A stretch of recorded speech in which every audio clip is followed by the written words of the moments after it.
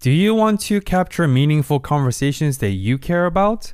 Spotify for Podcasters allows you to make a podcast super effortlessly, distribute it automatically everywhere, completely free, and even earn money doing it. Did I say free while making money? What happened to capitalism? Use your phone or computer, hit press record, upload, and start creating today.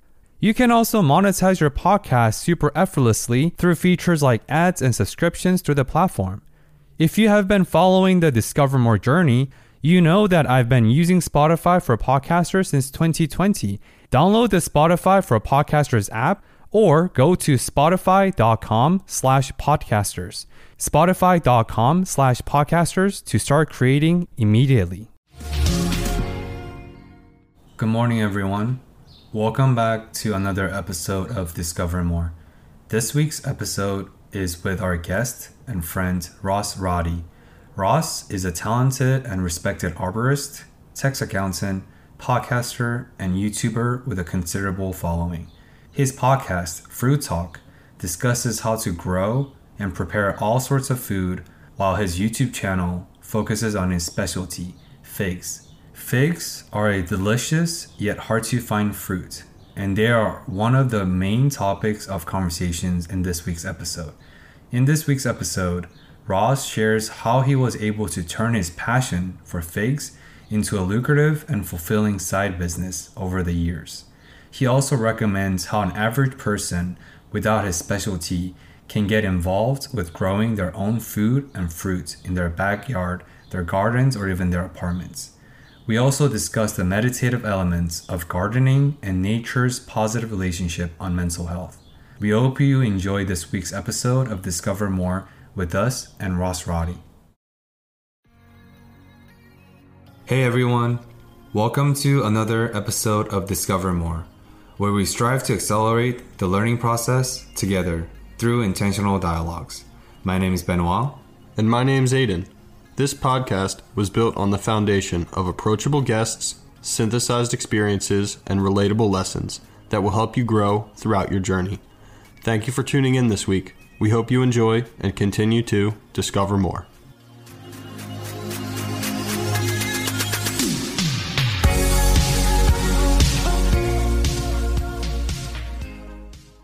Ross, welcome to the show. Thanks for having me, guys. Yeah, Ross, like we have explained in the introduction, you're one of the very few people that I know who has experiences in home gardening or growing orchards or even figs. And I reckon most people aren't very familiar with that industry or that realm. And we would love to ask you, why orchard, why figs, and what prompted you to start your whole journey more than 10 years ago? The whole journey kind of started actually right here in this basement where I actually work as an accountant. And one year the basement got flooded and it kind of had a weird moldy smell. And as a kid I had asthma, so kind of was weird with smells and other weird things like that. So I looked up on the internet. I was like, hey, how do I fix this smell? Because I don't want to have to deal with this if I don't have to, because I work here for most of the day, right? Found on the internet that you can get houseplants that will purify the air. And I was like, oh, this sounds interesting. Plus, I've always liked plants. So I go to Home Depot, I go to Lowe's, get myself a bunch of houseplants, tell myself I'm not going to kill them. I'm going to try my best to keep them alive, right? Baby them the best I can. And then turns out I actually liked growing them. Did purify the air for anyone interested. There are particular plants that can do that. And then I was like, well, I love this houseplant thing. Let me get more. So I went out to Home Depot. I think at one time I came home with like 10 houseplants. Had them all, actually some in the office. I had some upstairs, all over the house. Parents thought I was crazy. And then I decided, well, why am I growing all these houseplants? Shouldn't I get something back in return from these plants, right? So food was the first thing that comes to mind. And I always liked food. And I was thinking to myself, well, what is the one thing I can grow in the Philadelphia area that you can't find at the store? It's hard to find. I actually really like them. And the first thing that came to my mind was figs. Because my grandfather, when I was, I don't know, maybe 14 or 15, he came over to the house one day, super Italian guy, really crazy, just does goofy stuff all the time, typical old Italian guy, right? And he comes over to the house with these long branches, and they're like 4 foot in length. And I don't know about you guys, but I was taught as a kid not to bring the outside inside.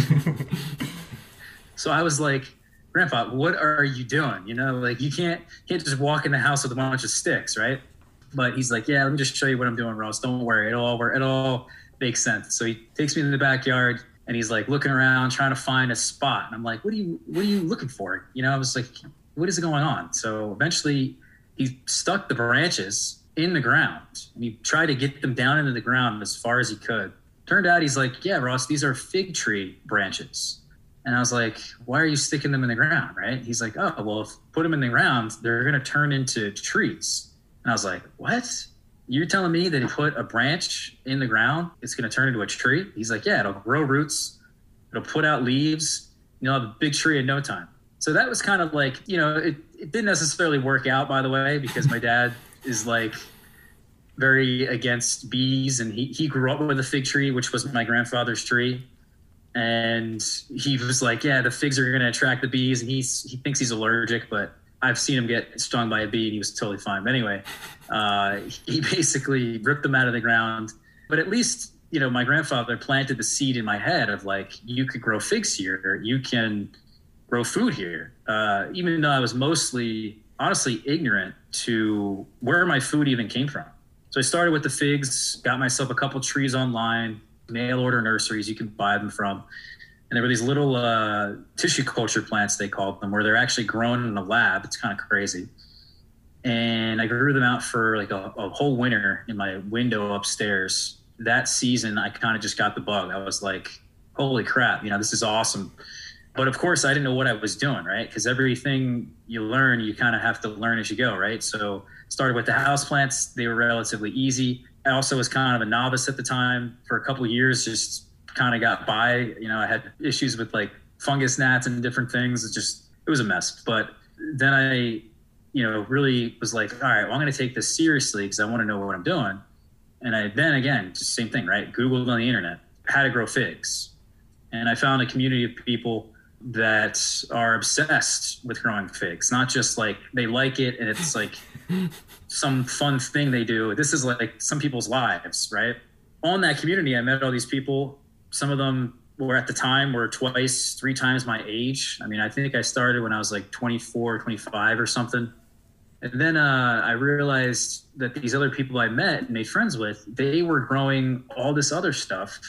And they lived like right down the road, or they were 20 minutes away. And I'm like, holy crap, you can grow plums and stone fruits and apples and pears, even though there's literally an orchard 2 minutes down the road. I've lived here my whole life, basically. And I just didn't click in my mind that you could grow food here in Pennsylvania. Like, I thought it was too cold. You always associate growing food with like California or something, or even Florida. So I was just like totally ignorant. And from there, I was like, okay, well, you can grow this. Let me try that. Let me just try one of everything. So I got like every fruit tree and every fruiting plant you could think of that you could grow here. Even some weird stuff and things that people have never even heard of, like things like gumi and currants and goji berries and, you know, all these weird different types of berries that you probably haven't ever heard of. There's things called akebia and pawpaw and you can actually grow kiwi here. I mean, it's just like, it's kind of incredible. Once I've learned, when I got all these, like one of everything, not only did I learn how amazing nature is and how the certain genetics of these plants, where they came from, will make them actually adapt pretty well to our climate, but I also got to taste these different things. And as I tasted them, I just realized like, not only have I been ignorant to where my food came from, but I've been deprived as well. Like our food system is just a joke. And we, you know, really value our food system first and foremost on food security, which, you know, has a good place in the world and all that. But we've really sacrificed our health and, you know, our pleasure for food security.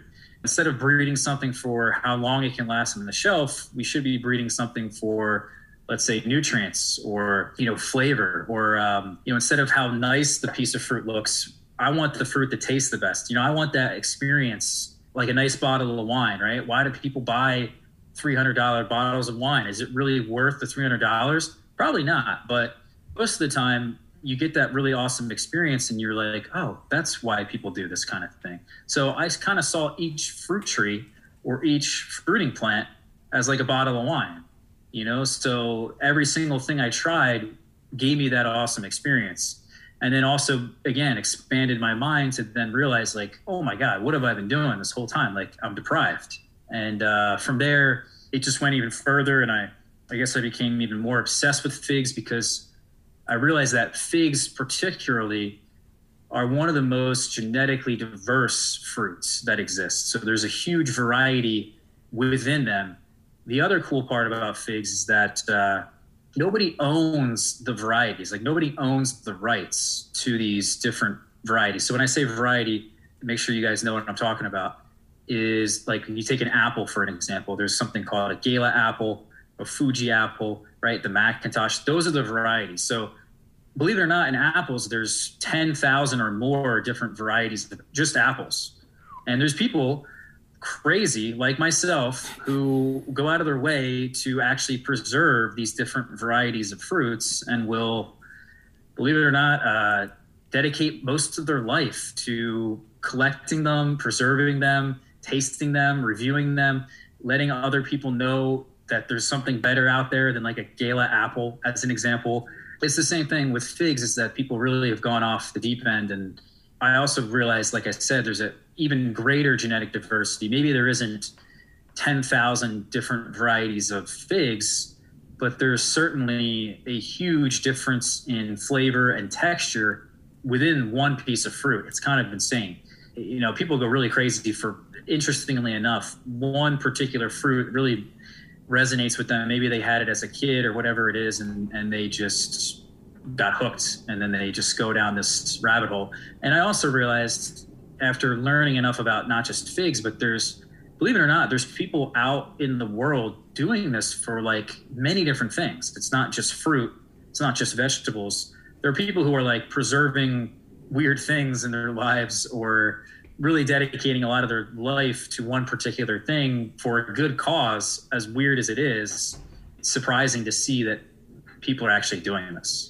Definitely, man. You said a lot of interesting things there. Specifically, I'm fascinated with the conversation on the food system, and I definitely think we can kind of loop back around to that in the macro. But while we're on the more specifics of growing the figs, and you mentioned preserving certain varieties of things, I'm definitely curious about what that preservation process looks like. Is it you're trying to keep the, I guess, genetics of a specific fruit or a specific fig going over and over again, so you can like pass that variety, similar to the Gala apple, but pass that variety of figs to other people? And then similarly, does that variety become like almost like a patent kind of thing? Like, would that be your type of fig that you've preserved for a long time? I was wondering if you could kind of just speak to that, of what this whole preservation process looks like. Yeah, I mean, it's different in every fruit and vegetable. I guess in terms of figs, I could explain it a little bit easier. If let's say I wanted to preserve tomatoes, all I do is save the seeds every year. And a lot of people who save seeds, they'll take the seeds out of the tomato, they'll let them sit there and dry out, and then they plant them next year. But oddly enough, the crazy thing about nature is that, let's say I have a very stable variety of tomato, like there's one called Pink Brandywine. It's been around for a very long time. It's an heirloom. It's beautiful. It's one of the tastiest tomatoes that exists. The thing about that one, even though it's been so stable and it's been growing so many years and people have been saving that seed every year, it does adapt slightly every single year to your particular climate, maybe even your growing conditions. Maybe you're really big into watering a lot or something, or maybe you have a lot of organic material in your soil, or maybe the summers are very hot. The tomato, believe it or not, and all of these plants are going to slowly adapt to that climate to then sort of, in a sense, be better at growing in that climate. You can even take like the largest tomato as an example. Let's say you wanted the biggest tomato, you want to breed it, you want to have the biggest tomato, but you're going to take the seeds from the largest tomato every year, because it's likely that tomato is going to have the genetics to actually have and produce offspring from those seeds that will produce a larger tomato. I think it's a little bit less difficult with figs, as an example, or other fruit trees because they're perennials and they're there for many years. One form of preserving, at least in general, I would say, is just share them with your friends, or you can sell them, give them away, whatever it is, because the more people that have these things that are important to you, the more likely that they're going to continue on. For me, though, it's really about, at least preserving in my yard, is really focused on, first and foremost, finding out what's good and then preserving what I think is good for this particular climate. Because figs, as an example, they're really difficult actually to grow in this climate, mostly because of the humidity. The amount of rain that we get in the summer is just too much. It really ruins the fruit quality. Whereas other, fruit trees, they don't necessarily seem to mind the humidity as much. Yeah, they're going to struggle with disease and things like that. But the fig is, other than maybe the rain in the summer, is pretty much problem free if you can solve the winter survival part of it, which is another whole thing. Yeah, I think mostly just keeping your trees alive throughout the winter and then spreading around the branches. Because as my grandfather did, you get these long branches, you can put them in the ground and they will turn into trees. I mean, it's really that incredible. So I think that's mainly what I'm doing. I was working a little bit with people who actually have land in different parts of the country. I have a friend in Louisiana. I have a friend in California. And I've sent a lot of varieties to them, and we've kind of traded back and forth. There are people, though, that are way more serious about this. There's a grower in California that's got probably close to 1,000 varieties. Ooh. There's a guy in Florida who's got, 300 to 500 varieties. So there's people who are very, very much more serious than myself. And I've decided because of that to really just focus on what does well here. Why preserve every single variety? If it doesn't do well here, it's not going to necessarily help in the bigger sense, even though it could be important, let's say, somehow genetically for the future. But yeah. Yeah, this is extremely fascinating because I've never had any sort of surface level conversations or in-depth conversations about the genetics of figs, the preservations, the need. And I didn't realize how altruistic the preservation process is, because I think in every other aspects of our lives, we operate from the scarcity mindset. But for you guys want to spread the seed as much as possible to maximize the preservation effort by inviting as many collaborators to collectively preserve the seeds for the sake of humanity or for the sake of future. And it's very ironic because the catalyst for you was your grandpa bringing in the branch and planting the seed in the backyard. Ironically enough, he wasn't able to plant the seed because your dad broke the branch, but the seed was nonetheless planted in your mind. And therefore, you dedicated the past 12 years towards this figs journey, which I think is incredible. And it's just funny to see. And I guess the question I want to ask is, how do you approach that scarcity mindset? And is what I just described, would that be accurate to say that maybe for the communities of figs, for whether you sell the seeds, whether you self-preserve the seeds, or you give seeds away for free so that you can maximize the effort? What does that collaborative environment looks like? Or is the figs community cohesive as I was just described? Well, the fig community, the communities, there's multiple now. There's a lot of pettiness, in all honesty. It's not the nicest. I made a lot of friends, and there's a lot of good people that grow food in general, but it's not really the nicest environment, I would say. It is quite collaborative, but most people don't have that mindset, in terms of preserving. I don't necessarily have, that isn't my first and foremost mindset either. It's more about, I want to be able to offer something to people that live in a climate similar to ours, that always had a fig tree, let's say when they were growing up, and let's say they just lost it, or maybe it died, or maybe they moved, and they have always wanted that experience again when they had it like as a kid. And now they live in a climate like mine that is not very conducive to growing figs. So I want to teach people, educate them about, first and foremost, how do you do that? What are some of the better methods to really super maximize your production on this whole thing? And then really about the varieties specifically is to give them good varieties that they can use in their climate. Because there's certainly, like I said, there's such a huge variety of genetics. Some varieties are going to do much better than others. And it's just kind of a shame when people are kind of just bashing their head against the wall on a variety that, let's say, doesn't even ripen here. Like it won't even ripen in time because it's just too late of a variety.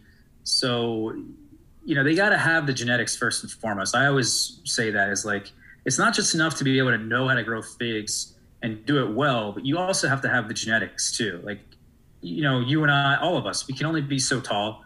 We can only get so strong. We can only do so many things that says our genetics can say. That's what we do.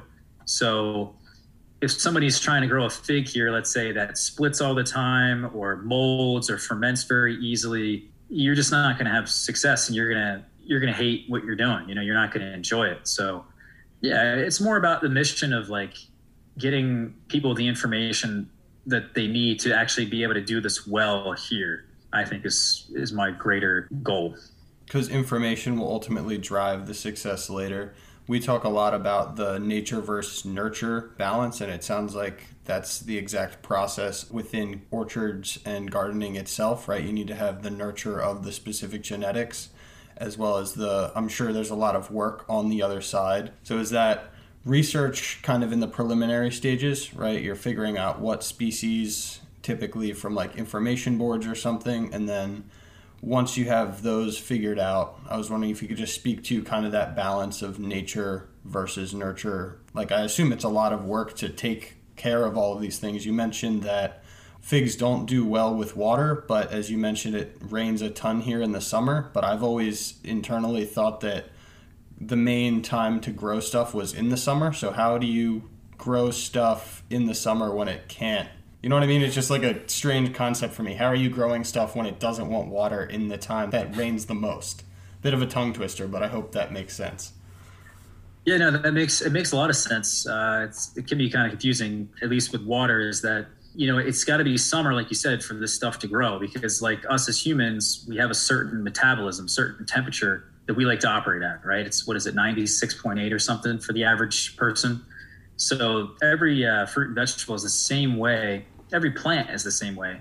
Insects are the same way, right? So you can kind of view them as a cold-blooded plant, and that they need to have those higher temperatures to be able to metabolically be active. Otherwise, they're dormant and they're not doing anything. So if it's really warm, that's what figs like. They like a more desert, dry, warm environment. And they're kind of like a cactus in a sense, in how that they absorb water and then they store it within their branches. It's really quite incredible.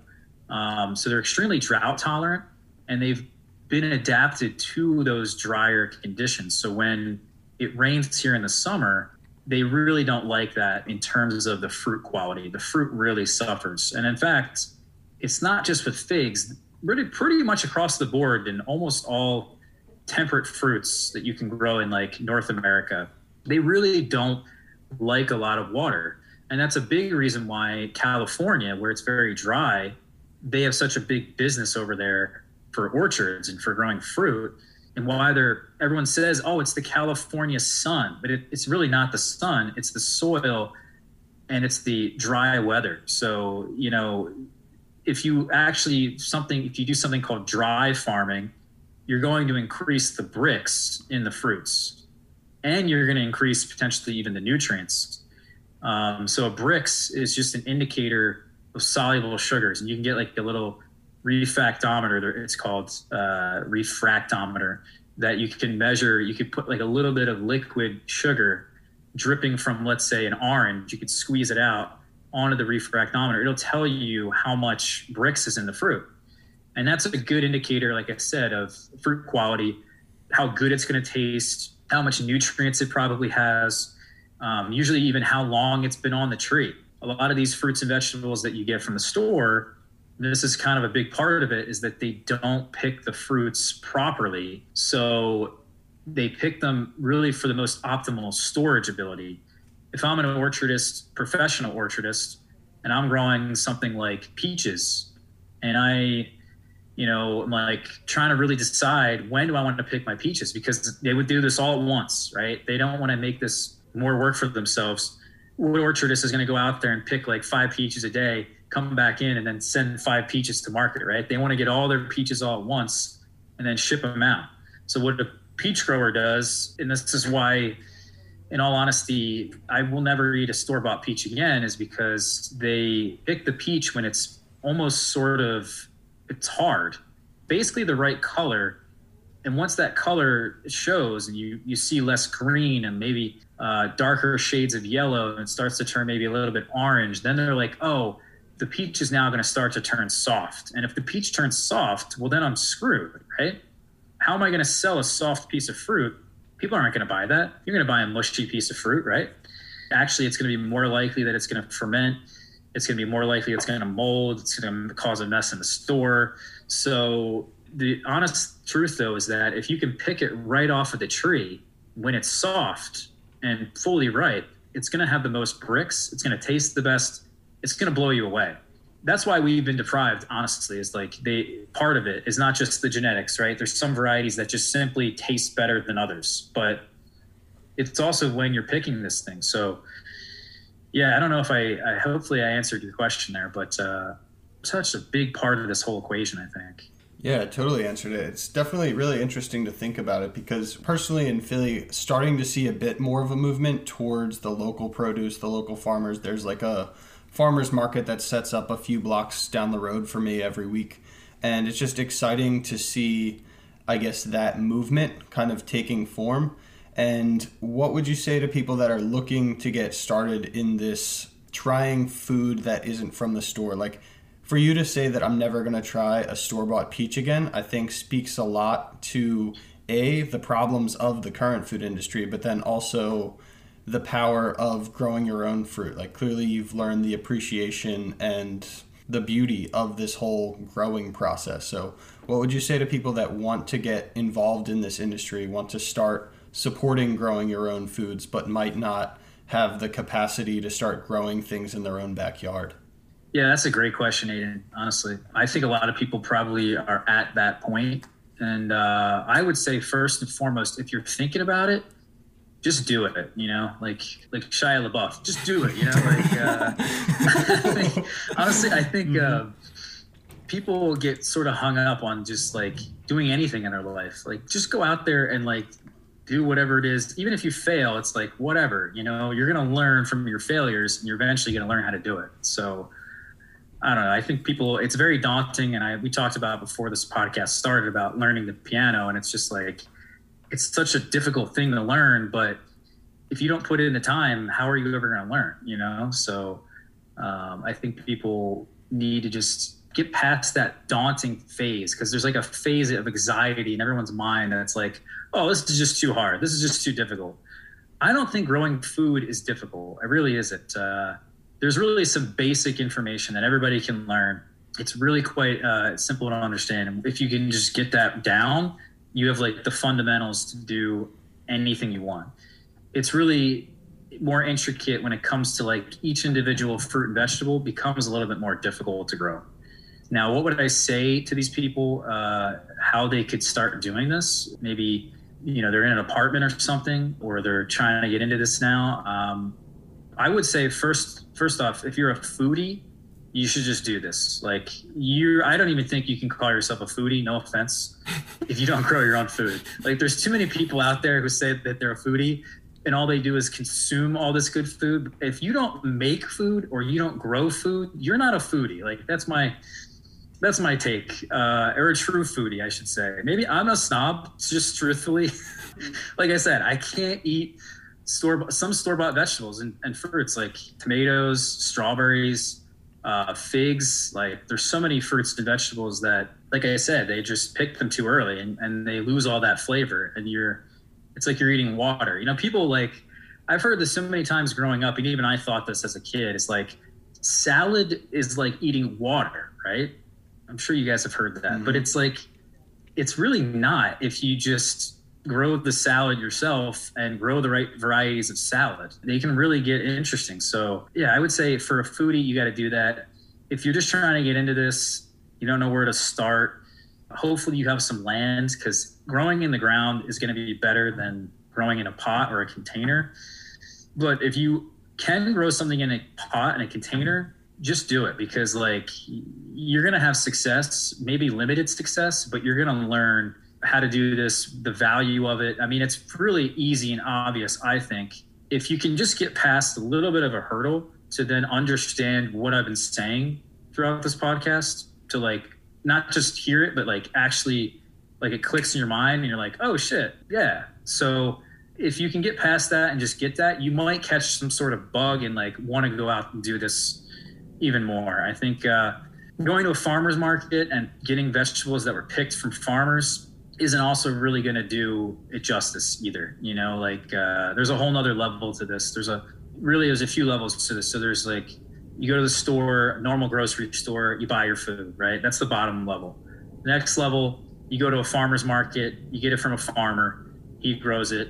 That's probably the next upper tier. The next tier after that is growing it yourself, picking it yourself at the right time, and also getting the right variety of that particular fruit or vegetable.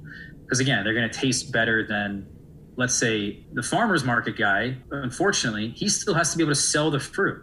So you need some genetics in that fruit or vegetable that's going to be like sellable.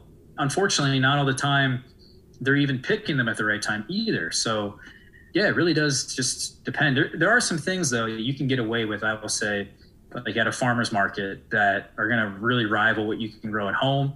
And some people might be able to do it better. So I don't want to just totally say don't go to a farmer's market, but you're way better off trying this stuff at home.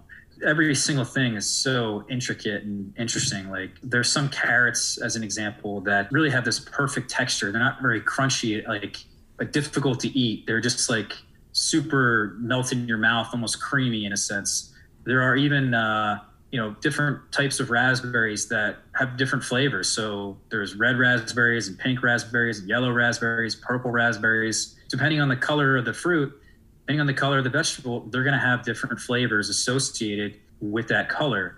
And it's going to totally change your opinion on, let's say, raspberries. Maybe you grew up not liking them. Well, if you tried a pink raspberry, you might like them. Actually, the pink and yellow ones are kind of my favorite. Same thing with tomatoes. I mean, people probably, I have a couple of friends that don't even eat anything that's green. It's kind of insane. How do you know you really don't like these green vegetables or even fruits? Like if you've never actually grown them right off the tree and tasted them like that, it's just like a totally different experience. So if you're interested at all in this, I'm sure you're eventually going to do this, but you got to try at least something. I mean, you can grow a ton of food in a container, believe it or not. Yeah, I mean, those are some pretty good tips right there. Yeah, and of course, for the listeners, Ross does have a YouTube channel that is dedicated to his figs techniques and everything in between. So obviously, we'll link those in the information below for people who are excited and inspired by you to want to start this process. And I think even on a more tangible level, the flavors aside, I know you talked about, like, because we don't know what we don't know, right? And we've been deprived of certain flavors, the true essence of what a fruit or vegetable should taste like. People don't know what they're missing out because they are blessed by that ignorance. However, for you, fortunately and unfortunately, you've had the opportunity to reveal that ignorance, reveal that curtain, and you've been to the other side, right? And over the past pandemic, I'm not sure if you noticed, but there has been an increasing numbers of houseplants. A lot of people started to grow plants together. Our mutual friend Navin also started to grow pot plants. The last time I checked, he didn't really take care of it, so the plants died. But definitely is a place for such need. But what I want to point out and ask you is the tangible benefits of flavors aside, the process itself is as close to deferred gratitude as you can, because after you've put in all the work, 3 years, 2 years down the line, I can't even imagine that level of gratifications. I'm sure it must have been very gratifying to see all your effort every single day, every single week, every single month for the past years to come into literally fruition. How would you talk about that in terms of that experience of removing yourself from the process? Because tree or fig isn't something you can accelerate the process. It's not something like, oh, I'm gonna pour times 3 dosage of water, maybe it would accelerate the process. That doesn't exist. You have to let the nature take its course. So I love to shift from the technicality of growing figs into the more mindset of some of the lessons you've taken away from learning to defer your gratifications, learning to detach from the process and let the nature take its course. Yeah, dude. I mean, you're totally right about that. What's that brain chemical that When you see someone else succeed, like maybe it's your kid or you're really proud of somebody, there's the brain chemical that you sort of produce. Like you watch someone who's like disabled on some video and they're doing something amazing. There's a particular brain chemical. I forget the name of it. Is it serotonin or dopamine? In either case. That chemical, whatever it is like, it really does, you get that kick in your mind because you feel like you really did accomplish something. You know, it's cool to see a tree that you planted 6 or 7 years ago and what it turned into. And it's nice to be able to like look back on these things, you know. I think there's definitely that big part of it is like you get to, at the end of the season, when you harvest all this stuff, you get to put your arms up in the air and be proud. You know, it is a lot of work. And there's a lot of, especially if you're doing a lot of different fruits and vegetables, it can be very challenging because each, like I said, each thing is so different than the other. So I would honestly also go to say that it can really help with things like mood disorders that people might have. So, you know, maybe you're depressed, anxious, bipolar, whatever it is. This could really, these chemicals that you get from these plants is pretty special, I think. It can really boost your confidence and make you feel like you did something good. You know, it's definitely a good thing. I think a lot of people should try to do at least, you know, plant a tree at least. If you want to grow weed, that's up to you. You can do that, but I think there's definitely some value in it. But there's probably a lot of value actually in growing weed. Not that I've ever done it, but the same thing could be said for weed. Like there's all these different strains of weed, and as you guys probably know, is that they all do different sort of things. You know, to your mind, they have different effects in your body. It's all because of the genetics. So Ben, does that answer your, I don't remember you had another part to your question, I thought. Yeah, it does. I do want to stay on that topic for a bit because I know during our offline conversations, you've disclosed some of your vulnerable moments in the past, especially for the past pandemic. I know you've had to sacrifice a lot of aspects of your life, studying for a big exam in your current timeline. So since I don't know too much about the tangible benefits you talked about, like the chemicals they release, but obviously we know that trees are good for us. Like there's direct impact about how we feel, the ecosystem, what the trees, the oxygen it releases, everything in between. But since I don't know too much about it, I'd love to zoom into your anecdotal experience for a bit. And could you explain to us further about or elaborate on some of the tangible benefits you've directly received in terms of your own mental health and some of the challenge you've dealt with? Because to truly articulate what you're trying to deliver, myself and the listeners may need a couple more tangible or more concrete examples. Yeah, well, there was a study, I believe, I don't know how you find the study, but I've heard about the study that even if you just stick your hand in soil, the microbes in the soil will make you happy. So you just go outside and play in the soil, you be in nature. I think just being in nature is obviously very peaceful. I think that can certainly help with people's mood. But I do believe there is something that happens. I wish I could concretely tell you about whatever it is and put it into words, but just connecting, I guess, with nature is just like vitally important, I think, to being a part of humanity, being a part of this earth. For me, at least, my tangible benefits was that it did certainly help with my depression that I had quite severely when I first started. And then it became very mild and it was lingering for quite some time. It certainly, I could tell you firsthand, at least from my experience, it definitely can help with that. Like I said, just getting your hand in the soil and doing something that feels like every year that goes by, everything gets larger and larger, bigger and bigger. You get more fruits, more of this, more of that. It just exponentially grows. So it's just a great feeling to always be able to look outside and see all my trees and be like, wow, that's something cool I did. The two ideas that are coming to mind from what you've said are growth and connection, right? So growth both in the trees themselves, the figs themselves, the size of the lot, the process of growing these trees, and then even internally yourself as a gardener, as an orchardist, that skill set is growing time after time. You're learning more, being able to give better advice around, certain challenges that might come up, or even just your experiences are really growing and allowing you to become a better both orchardist and person overall. And then connection equally so.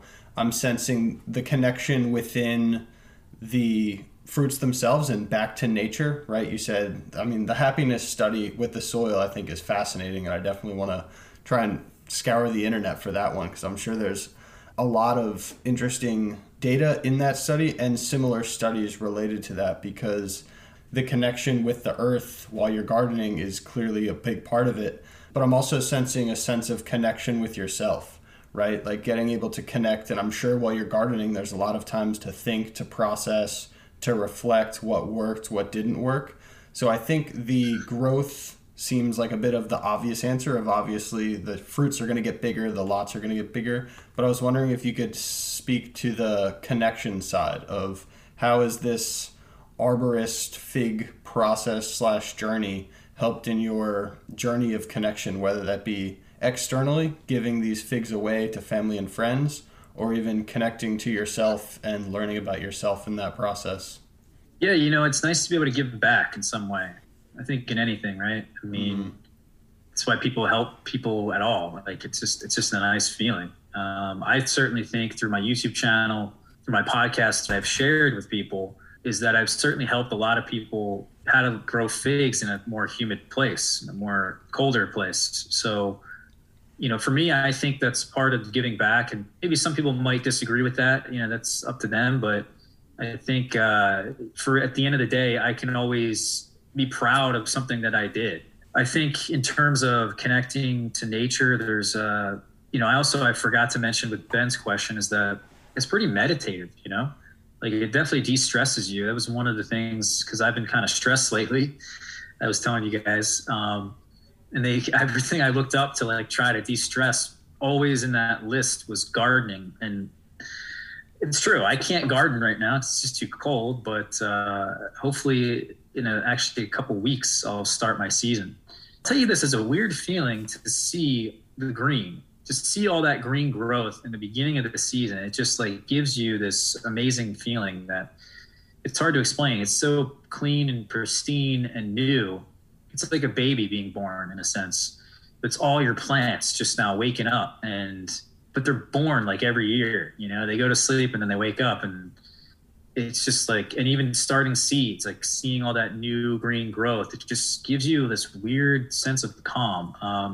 I will also say that something that has happened to me with connecting to nature is I don't look at plants the same way as I used to. People may not even notice nature, just walking around or something. People are very stressed and they have this narrow vision all the time. But, when I walk around most of the time in nature, I'm trying to really take it in, and I'm trying to observe nature more so than I used to, just with a better understanding of how nature works. Also, oddly enough, I think a lot of architects could probably relate to this, where an architect could see a building and then look at the building and analyze it and say, oh, this is probably how the building was built. This is probably how it was constructed, or maybe there's a support beam there, or there's a whatever, and they can visually see a building and look at it differently than other people can. It's the same thing with trees, in that maybe I don't know everything that the tree went through in its entire life, but I could certainly look at a tree that's maybe 50, 100 years old and have a good sense of what it looked like when it was younger, as the tree gets older, what happens to the tree and how it ends up putting out different branches and the different forms of different trees, and not only observing the different species and different varieties maybe of trees, but what they actually looked like throughout their life. There's so many levels to this. I think that's one tangible thing that I've definitely gained over this period. I wouldn't say I'm like some Zen hippie because of this, like I didn't just become like super woke or something and just, I don't know, like still struggle, but it definitely, I think with anything you learn not just about, it gives you a different perspective on life, but you can also learn about how things relate to each other and how that all kind of relates to nature, because everything is really a part of nature, whether you believe it or not, I guess. But you guys understand this, right? You know that everything's related, but do you really know? You know what I mean? Like that's going back to the thing of like, you got to experience this, you know what I mean? Like it's not just enough to hear that life lesson. It has to really click. Otherwise, it's just words, I guess. I don't know. Yeah, that is So powerful because to respond to what you just said, I call that the knowledge gap. There's always a gap, inheriting gap between knowing something and feeling something. People like us, Aiden and myself, we know that everything's connected, the ecosystem, the power of nature. At least I haven't felt it. I will speak for myself. I haven't felt that awness from nature unless I go hiking, unless I go to Denver, unless I go to specific places. But even that's a little bit skewed because I'm paying money to get on the plane to this metallic vehicle where, like you talked about, nature is literally around us, whether we believe it or not. And that's just so powerful. And it's very funny because it sounds like to me you learned the power of stillness through nature. And stillness is the essence of meditation, right? Is to be still. And if you ask me, what is the most still thing in this world? Nature. Because they just are. The trees just are. It's not about tree should be, could be, would be. Tree just is. And it makes sense to me why you were able to derive this meditative experiences from planting trees, because you're always moving, your hands is moving, you're collecting dirt, you're doing something to the soil, you're collecting the fruit, but trees are just there, right? You're just the passenger of the experience, but trees just is. And I wanted to highlight that because I think that's very powerful. I came across this documentary on Netflix called My Octopus Teacher. Octopus? Yeah, it sounds stupid, but it's called My Octopus Teacher. Hear me out.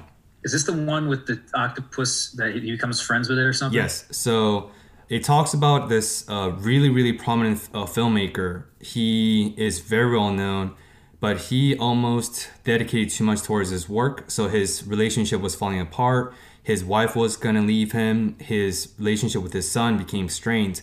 So he decided to depart from his filmmaking for a year. And he's from South Africa.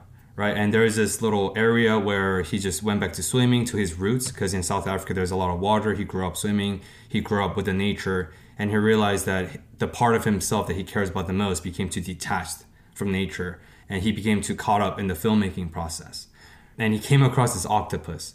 I don't want to give away too much spoiler because I really think, especially you, Ross, I think you would love this experience.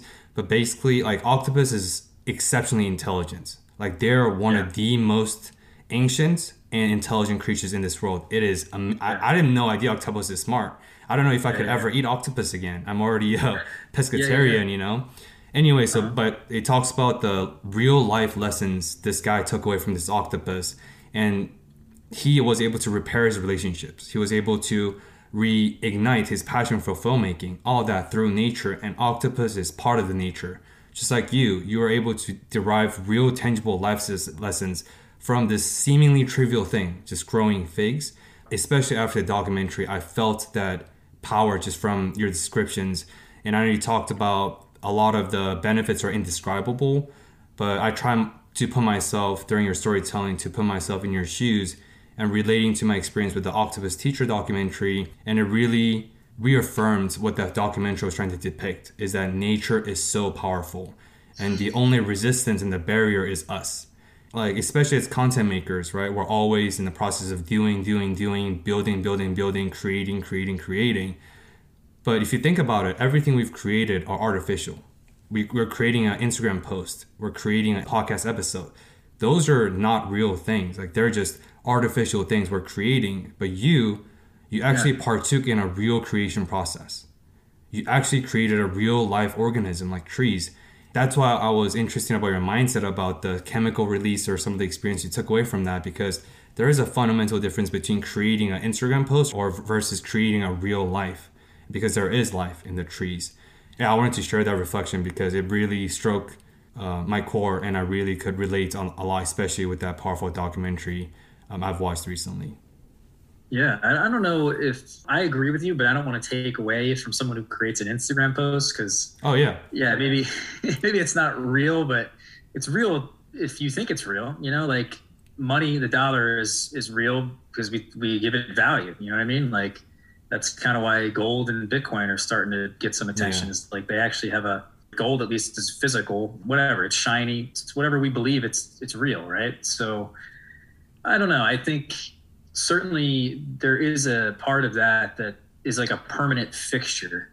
I can always go back and view my Instagram post and say, oh, that was a cool Instagram post, but it's almost like creating a house. Creating a house is such a beautiful, rewarding thing to do. Not that I've ever done it, but it must be, because when you see the end result of like what you did, or really just anything, honestly, if you put a lot of time and energy into it. Yeah, what am I saying? I mean, I sort of agree with you, but I don't agree with you. Yeah, let me recontextualize myself, because I don't want to piss off all the content creators on the internet. Because screw that. We don't need them. No, so let me provide a quick example. So I've been into the field of epigenetics lately because my girlfriend's going to be a doctor soon. So we talked about a very interesting scenario with a previous guest of ours, Paris. And it was basically about if Aiden and myself got into an accident and Aiden is awake, but his body's dead, but I enter coma. It's a long story, but basically if his head gets implanted into my body, who are we? But the point was, you were asking, is the head truly the motherboard or the epicenter of our bodies, or is it the heart? Becky and I were talking about the actual scientific findings of that, right? And this is what she said. Like, there's neurons all throughout our bodies, right? Our fingers is comprised of all the neurons. And by touching trees, by touching soil, by touching the computer, by touching any inanimated objects or animated objects, there's signals get fired through the neurons. And our neurons, through our fingertips or through our bodies, sends those signals into our brain. And all our brain is doing is, your brain is simply processing the signals from the neurons that are fired up, from touching or from whatever. And then your brain, as the motherboard, dedicates tasks to execute certain things to make sure you're functional. And what I meant by what I said is what you're creating is real. Like when you're touching or when you're interacting with soil, there's reciprocations. Like you're directly receiving microbiomes or something from the soil to your neurons, which then fires up to your body. So you're literally receiving things through interaction with nature. But when you're interacting with computers or phones, there's no reciprocations. You're not receiving anything because if there's no interactions. That's what I meant. I think what you're getting at is things that are not very artistic, because if it's art, it's going to make you feel a certain way, right? Maybe that's the definition of art, some people would say. So I will give you the credit, though, and say that, yeah, you're right. Like, doing this is important and it's special and people should do it. Like, I think there's, probably someone really wise could probably come up with a really long list of things that they're like, oh, I've lived a long time and I've done all these things and I just think everybody should do these particular things. Growing food is like something everybody should do at least some point in their lives. I think that's like, it just seems like a basic thing. Like, I guess in its basic level, not even just growing food, but like connecting with nature is like something everybody should do, try to do, and try to get to like a higher level of it. I just started getting into meditation, and obviously there's different levels of how deep you get into a meditation, right? So probably for me, at least one of my goals is to get into a deeper state of meditation to see what that's all about, what that's like. Without a doubt, at least for me, from my perspective, everybody should try to connect with nature, and an easy way to do that would be to grow food. Definitely. And from what I'm hearing from both of you, it's emotions aside, hobbies aside, but it's that sense of aliveness that I think is what you guys are both almost talking about. I mean, correct me if I'm wrong, Ross, but I'm speculating that the reason why growing food might be at the top of your, I guess, favorite things to do list is because it's essentially giving birth. Like, outside of having a kid and maybe owning a dog, this is like one of the few things where you're actually like bringing up something that's like a living being. I think anyone can get that sense of fulfillment and purpose and pride from writing something, drawing something, or creating something in the, technological state, but really having it be alive on the other side is almost, I see as the key piece that almost brings what you guys are both alluding to together. It's like you can get the purpose from other things, but there's very few things besides plants, people, and animals that have that sense of being, that have that sense of aliveness.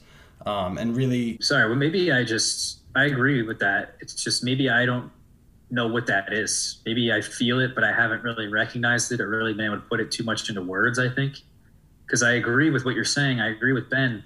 It's just hard for me to like really pinpoint that, yeah, I agree. Like I said, your plants wake up and it's like birth again, but I've only had really very limited experiences with life in that sense. Like I don't have any animals, never given birth, so never will. Hopefully. So I don't know. Maybe I'll think very differently about that in the future at some point. So yeah, continue. Of course. Yeah, no, I mean, mine was completely speculative as well. It's kind of just the sense of the reason why plants and gardening are so different than other hobbies I see is that sense of aliveness. My parents are both avid gardeners. It almost is a comically sized garden in our backyard. They'll do like 15 tomato plants every summer. Like my dad chews tomatoes like apples, which is a weird thing that I've just accepted. But when there's an abundance of tomatoes, and to what you said, tomatoes grown on the plant, and when you can pick them at their peak ripeness, their peak flavor, those things taste amazing. So I've definitely grown up seeing the, I guess, purpose and passion that gardening can bring, but I personally haven't embarked on that journey yet. So that's kind of where my speculation is coming from. I see what gardening has done for my family, and it's that, connection and aliveness and really growing the thing that I feel seems so different than a lot of other hobbies. There's actually something alive on the other side of that hobby or, thing that you're spending time doing. Maybe it's overhyped. I don't know. I think you're right. But like, again, it's so hard for me to like say it's a more interesting hobby because of that reason.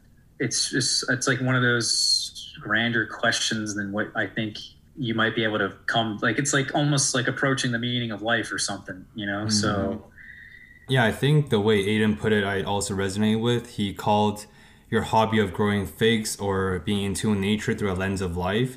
And just to echo what you talked about, which I agree, because I think I was talking more on the physical level about the actual interactions between the neurons of us versus the soil, whereas you're alluding more towards the metaphysical about the purpose, the fulfillment, the feedback, the joy you feel from art. But I think whether it's art, whether it's music or growing trees, they're just different vehicles or different lenses to view life.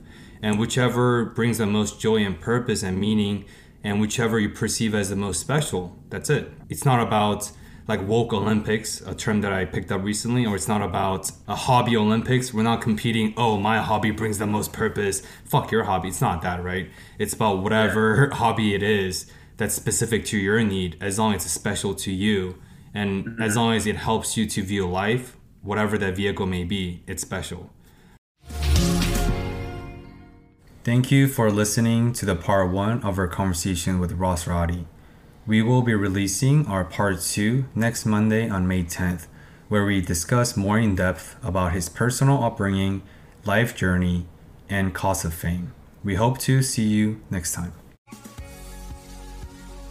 Thank you for listening to another episode of Discover More. We release a new episode every Monday on Spotify and Apple Podcasts, and would really appreciate if you have subscribed and shared this with your friends. We hope you enjoyed this episode and join us next week in the journey of discovering more through intentional dialogues.